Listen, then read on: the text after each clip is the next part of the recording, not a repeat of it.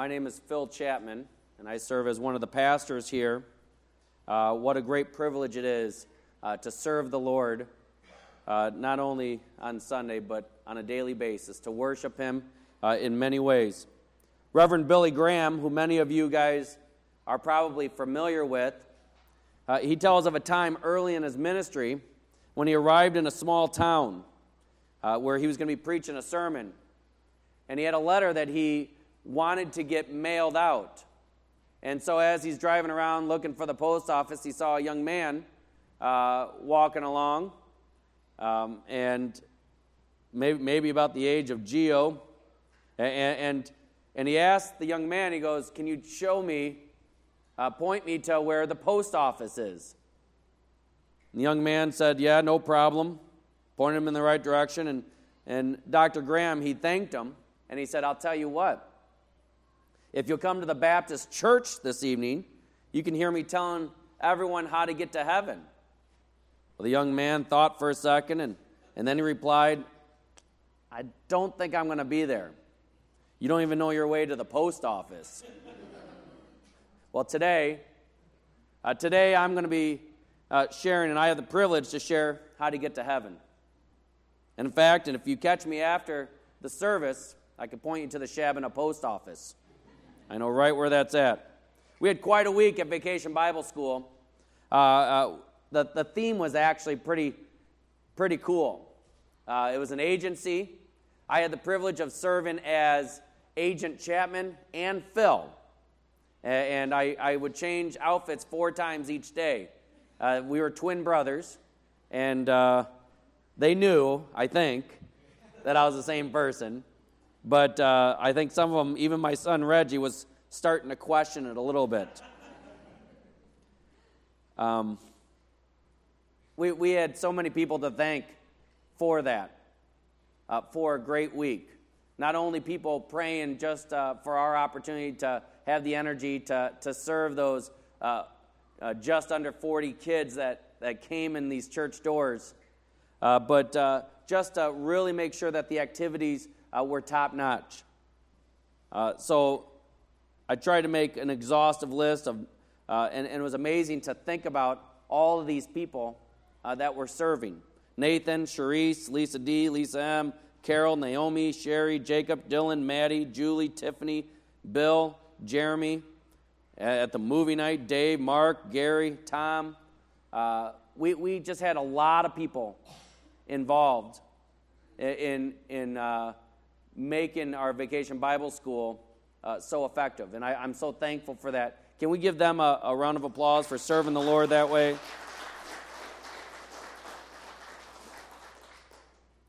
Our VBS, we talked about 3 main things. That, and as we were spies, we wanted to look into all the evidence. Before we dig into those, I want to go to our scripture for today. The scripture for the VBS was 1 Peter 3:15, talking about defending the word. But today we're gonna dig into God's word in 1 Corinthians 15. One more time of exercise, if you're able to. If you would stand with me as I read 1 Corinthians 15, 3 through 11. Starting with verse 3. This is Paul speaking, "For I delivered to you as of first importance what I also received, that Christ died for our sins in accordance with the Scriptures, that He was buried, that He was raised on the 3rd day in accordance with Scriptures, and that He appeared to Cephas, then to the 12, then He appeared to more than 500 brothers at one time, most of whom are still alive, though some have fallen asleep. Then He appeared to James, then to all the apostles. Last of all, and as to one untimely born, He appeared also to me. For I am the least of the apostles, unworthy to be called an apostle, because I persecuted the church of God. But by the grace of God, I am what I am, and His grace toward me was not in vain. On the contrary, I worked harder than any of them, though it was not I, but the grace of God that is with me. Whether then it was I or they, so we preach, and so you believed. Let us pray. Heavenly Father, Lord, we pray that you are glorified in all that we say, all that we hear. We love you. In your name we pray. Amen. You may be seated. Well, I really want to look into three things today during our short time together. And these are three things that we looked at all week with the kiddos. The first is discover. We want to discover who Jesus was. Who was this Jesus character that's talked about in Scripture? We wanted to dig into the Bible and see what evidence that we could find. We wanted to look to see if there was evidence pointing that Jesus is the Son of God. Second, we wanted to decide. We wanted to make a decision. After we've had a sincere look at all the evidence that we've dug into, we wanted to decide on our own, individually. We didn't want our moms or dads making the decision. We didn't want our brothers or sisters making the decision. We wanted to decide on our own, and that's the utmost importance. Is this someone? Is this Jesus person? Is this someone that we should be bowing our knee to? Is this someone that we should be following? And finally, we wanted to defend. You see, all good spies, after they've done their homework and dug into the evidence, they've discovered all that they have found, and then they finally made a decision to go one direction or the other. They want to defend what they've learned. It's your opportunity, your privilege, your obligation to defend the faith that you have given your life to. Let's start with discover. As I look in this one chapter in the Bible, in this one single chapter in the entire Bible, it's amazing to see what Paul, the author of the book, truly lays out, and he's laying out what it means to be a Christian. He's laying out, if you look at 1 Corinthians 15, 3 through 4, he says, Jesus died for our sins, that he was raised back to life, and he appeared to many. Everything in the Christian church, everything in the Christian life is based on the fact that Jesus came back to life, that Jesus was resurrected. That's absolutely crucial. It's our ultimate point of discovery. And this chapter does a great job of helping us in our investigation to see who Jesus really is. See, Paul goes into great detail to explain that Jesus appeared after his resurrection. In fact, he gives us eyewitnesses who had the opportunity to see him alive, see him dead, and then see him come back to life. Paul gives us that list where he digs into individuals, and then he digs in and he says he even appeared to 500 people at one time. These eyewitness accounts are huge. I'm going to talk about three of the individual witnesses to really hammer down our point of discovery. Because it's amazing to think about when you have people who are going one completely different direction, and then they see and they understand that the resurrection was true, how their lives change forever. How their lives change forever. These three I want to talk about is the coward, the unbeliever, and the persecutor. So if you're making notes, those are three good little topics that we're going to talk about. The coward, the unbeliever, and the persecutor. First, the coward. This is the first person that's mentioned in this chapter with whom Jesus appeared to after his resurrection. It was Cephas. We know him as Peter. Do you remember the story of Peter? Do you recall the story of Peter? Remember, Jesus was saying in Mark 14, Jesus was saying, "I'm gonna go die, and they're gonna take me." And Peter said, "No, they're not gonna do that. And you know what? I'm never gonna leave you." And Jesus said, "Oh yes, you are. You're gonna deny me. You're gonna even deny me 3 times before the rooster crows twice." He said, "I will never deny you. We jump down in verse 66 where it talks about where a girl was questioning Peter, and he said, "Wait a minute, you know that guy." This is after he was put in jail and captured, and Peter goes, I don't know him. I don't know what you're saying. We'll pick it up in verse 67. And seeing Peter warming himself, she looked at him and said, You also were with the Nazarene Jesus. But he denied it, saying, I neither know nor understand what you mean. He was cowarding. Verse 69, and the servant girl saw him and began again to say to the bystanders, This man is one of them. But again he denied it. And after a little while, the bystanders again said to Peter, Certainly you are the one of them, for you are a Galilean. But he began to invoke a curse on himself and to swear, I do not know this man of whom you speak. And immediately the rooster crowed a second time. And Peter remembered how Jesus had said, Before the rooster crows twice, you will deny me. And he broke down and he wept. He broke down and he wept. He was cowardly. He was embarrassed. He was scared of his belief, of what he thought was the truth. But he wasn't sure then. He was being questioned. Peter considered himself a coward. And after Jesus died, what did Peter do? He hid. He ran. He was scared, just like all the apostles. They were scared. They've been serving with Jesus for 3 years. Their entire future had Jesus in their future. That's what they saw, the worldly Jesus by him. And so now, what's your world going to be like? What is it going to look like when you don't have Jesus? With Jesus being dead, they didn't know how to move on. He thought, maybe I'll go back to fishing. I know fishing.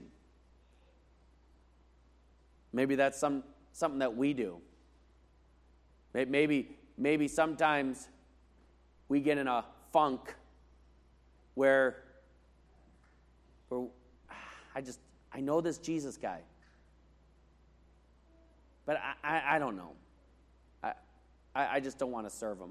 I don't want to mess with that. That's too messy. I'm not sure. My family doesn't think that's too cool that I'm talking about Jesus or that I go to church. You see, Jesus returned to Peter, and he revealed himself to a man who was a coward when a little girl was questioning him. And Jesus does that for you and for me. Some of us know the truth about Jesus. Some of us know what the Scripture says, and we're clear. We know that he's the Son of God. We have the knowledge of that. And we even know that he came for sinners like you. He came for sinners like me. And then he lived a perfect life, that he died, that he could be a perfect sacrifice, and we believe that he was raised from the dead. Yet we are scared to admit it. We're scared to admit it. And we don't want to admit it to anyone, including ourselves, many times. We're nervous that if we admit that truth, that Jesus is the Lord and Savior, that our lives are going to be different. And let me tell you, let me make one thing as a fact for you today.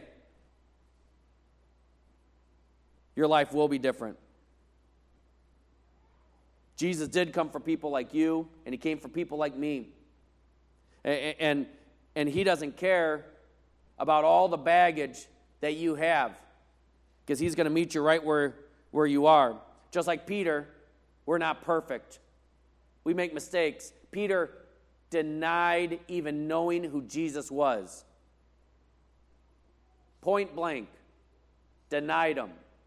After spending 3 years side by side in ministry with him, and he denied him. But when we least expect it, God will come. He will come by our side, and he'll come in our lives, and he'll change us forever. The second person is the unbeliever. And this one actually is one of the most amazing ones through my study that really affected me. And really, if I'm sharing about who Jesus is and what he really stood for, this is one of the greatest pictures of what a Christian is. In this list, Paul provides for us in 1 Corinthians, he says that Jesus appeared to James. Jesus appeared to James. Most theologians believe that James is the half-brother of Jesus. If you look in John chapter 7, John chapter 7 says the brothers have been witnessing all these miracles. Jesus' half-brothers. They've been witnessing all the miracles. And then finally, it says in John 7, for not even his brothers believed in him. His brothers didn't even believe in him. James and all of them, they didn't think he was the anointed one. They didn't think he was the Holy One. Can you imagine? I have 3 brothers. I can imagine if my brother came to me and it's like, no, seriously, Phil. I'm the Son of God. What? You've lost your mind. In that time, they had certain rules and regulations that they were following. And even the brothers became embittered because Jesus healed on the Sabbath. I believe it was in John chapter 5. And so the brothers just thought, yeah, our brother's doing some crazy things. I don't know, but I think he's lost it. They didn't believe in him. They didn't trust in him. We can be confident that James, along with all of his brothers, they weren't at the crucifixion either. Hardly any of the men were at the crucifixion. They're nowhere to be found. So after spending an entire life with Jesus, side by side, and then watching his ministry and seeing the miracles that are happening, still doesn't believe. Still doesn't believe. So why did Jesus choose to appear to James, an unbelieving family member?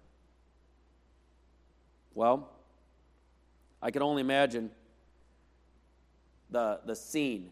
James is walking, and all of a sudden, about a week into after the death of Jesus, Jesus appears to James. James probably dropped to his knees. Like, I am so sorry, Jesus. I had no idea. And you know, Jesus, this is totally from my speculation, Jesus probably reached his hand out, grabbed James's hand, and lifted him up. Because Jesus won't allow us to stay down. He'll help us get back up on our feet. And James, even though he was an unbeliever, Jesus appeared to him out of nowhere, and he changed his life forever. It says James and all of his brothers believed. Later on, it talks about them being there with Jesus in the final times.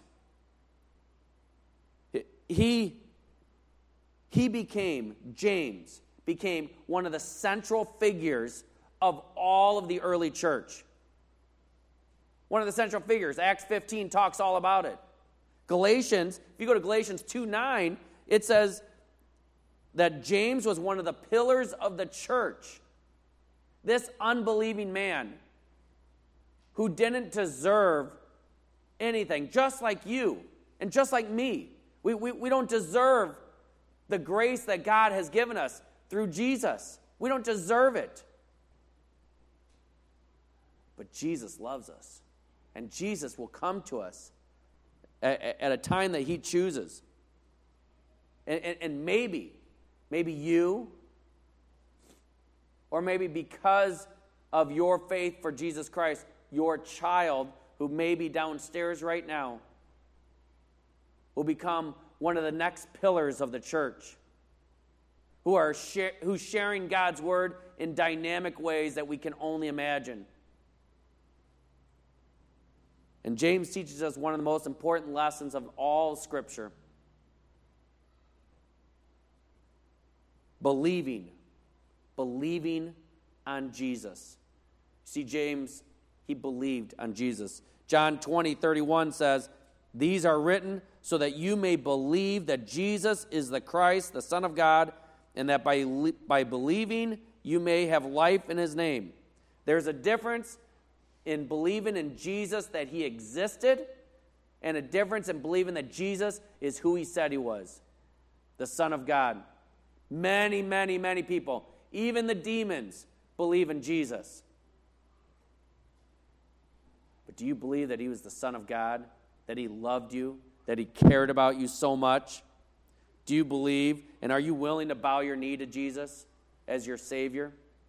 Our third person, our final person, is the persecutor. The persecutor. Verse 8 of our text talks about the persecutor. The persecutor was none other than Paul, the author of 1 Corinthians.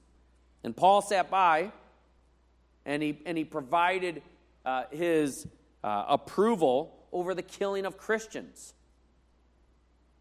Think of that. That he was approving the killing of Christians. He wanted to rid the world of these crazy people. It consumed his mind. One author that I read said that Paul, probably he would be that annoying guy who always is talking about the same topic, whatever that topic might be.